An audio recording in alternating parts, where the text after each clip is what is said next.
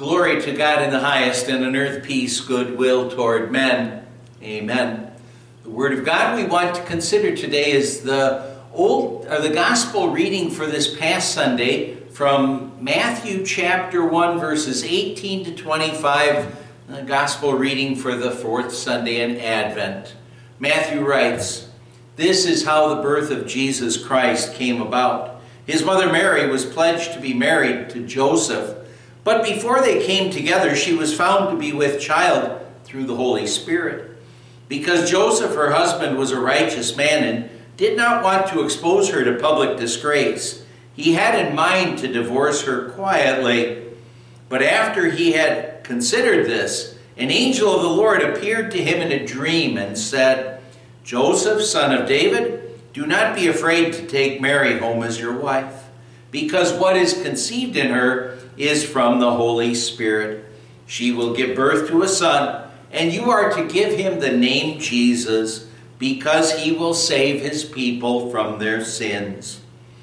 All this took place to fulfill what the Lord had said through the prophet. 'The virgin will be with child and will give birth to a son, and they will call him Immanuel,' which means God with us." When Joseph woke up, he did what the angel of the Lord had commanded him and took Mary home as his wife. But he had no union with her until she gave birth to a son, and he gave him the name Jesus. My dear friends in Christ, most of us are quite familiar with Luke's account of the birth of the Christ child, but maybe the account in Matthew is one that we're not so familiar with. The one in Matthew is very short and sweet, we could say. It doesn't include all of the details that are there in Luke's gospel. It doesn't tell us about the trip to Bethlehem. It doesn't tell us about the manger or the shepherds. Matthew's job was just simply to give the wonderful truth that Christ was born, that God's Son came into this world, the God-man came into this world to be our Savior. Matthew says, "This is how the birth of Jesus Christ came about. His mother Mary was pledged to be married to Joseph, but before they came together, she was found to be with child through the Holy Spirit." Mary and Joseph were engaged, but engagement was quite different back then than what it is today. When people get married today, what it kind of means is it's not necessarily that they fully promise themselves to each other. Oftentimes people, when they get engaged today, they're just admitting that they're kind of thinking maybe a bit seriously about the possibility of getting married. Well, 2,000 years ago, it was the custom amongst the Jews that when a person got engaged, then in the eyes of God and in the eyes of the people, a man and a woman were already married, despite the fact that they weren't together yet. And because of that, if someone broke an engagement, a divorce was actually required if something like that happened.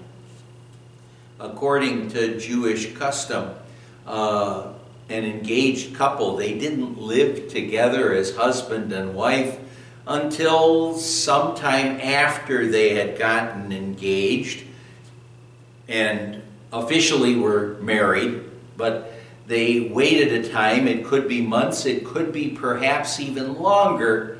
And now it was during that time when they were engaged and married in the eyes of the people and in the eyes of God. It was during that time that Joseph learned that Mary was pregnant, that she was expecting a child, and he knew for a fact that he wasn't the father. At this time, Mary and Joseph, they may not have spent much time, if any, with each other, because it's very likely that their marriage had been arranged by their families. And so Mary probably didn't have a chance yet to talk to Joseph and to tell Joseph what she had heard from the angel about how in her womb was conceived this miracle of the Holy Spirit, that here was God with us through a miracle. Joseph didn't know that. Mary hadn't had a chance to let him know about that yet. Since Joseph knew that he wasn't the father and God hadn't yet revealed to him what was really going on here,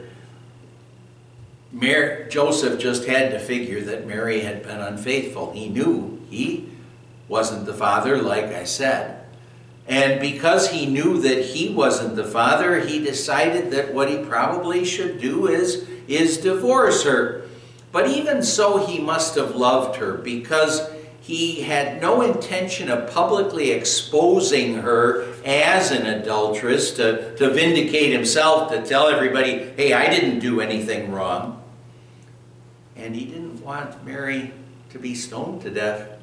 You know, that was what, according to the law of Moses, would happen to someone who was an adulteress back in those days if they followed the laws as they were written. And so he planned to divorce her quietly.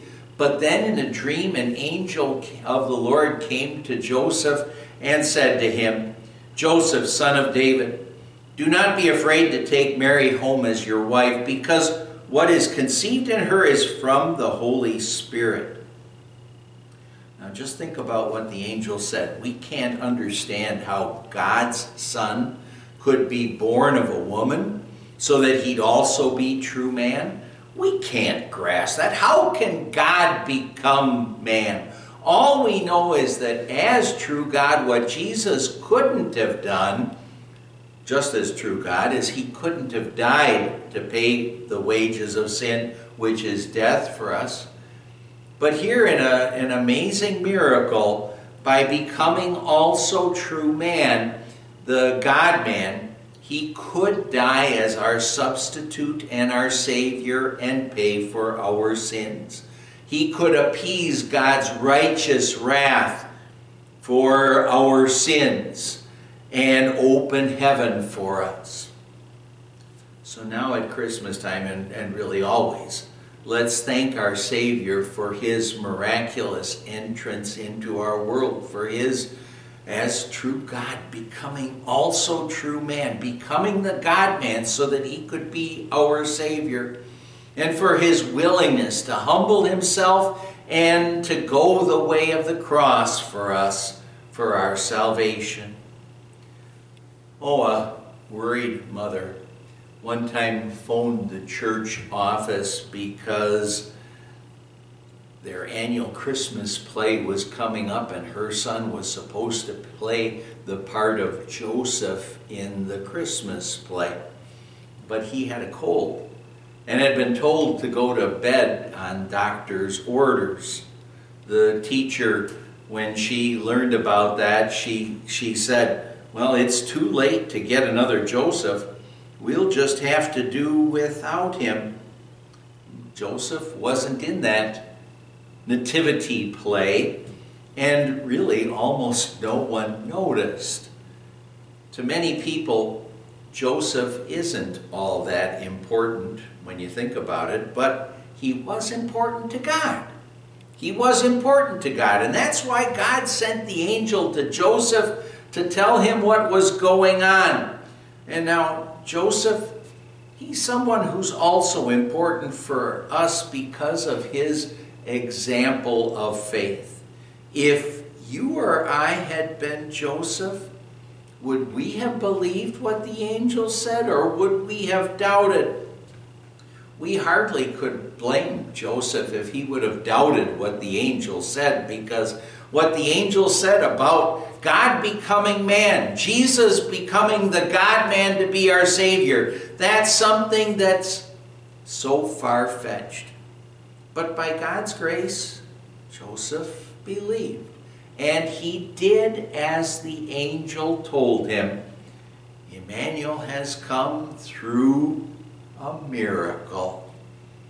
As we think of Joseph, let's ask God to give us a faith like his, that believes in all of God's promises and in his miracle through which Immanuel has come, even when we aren't able to understand those things.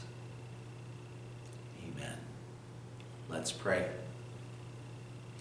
Lord God, Heavenly Father, give us a faith like Joseph that believes in your promises, even when we can't understand. Through a miracle, Immanuel has come to be our Savior from sin and the way for us sinners to be sure of our eternal life in heaven. Thank you, dear Lord Jesus, we pray in your name. Amen. And the grace of our Lord Jesus Christ, and the love of God the Father, and the fellowship of the Holy Spirit be with you always. Amen.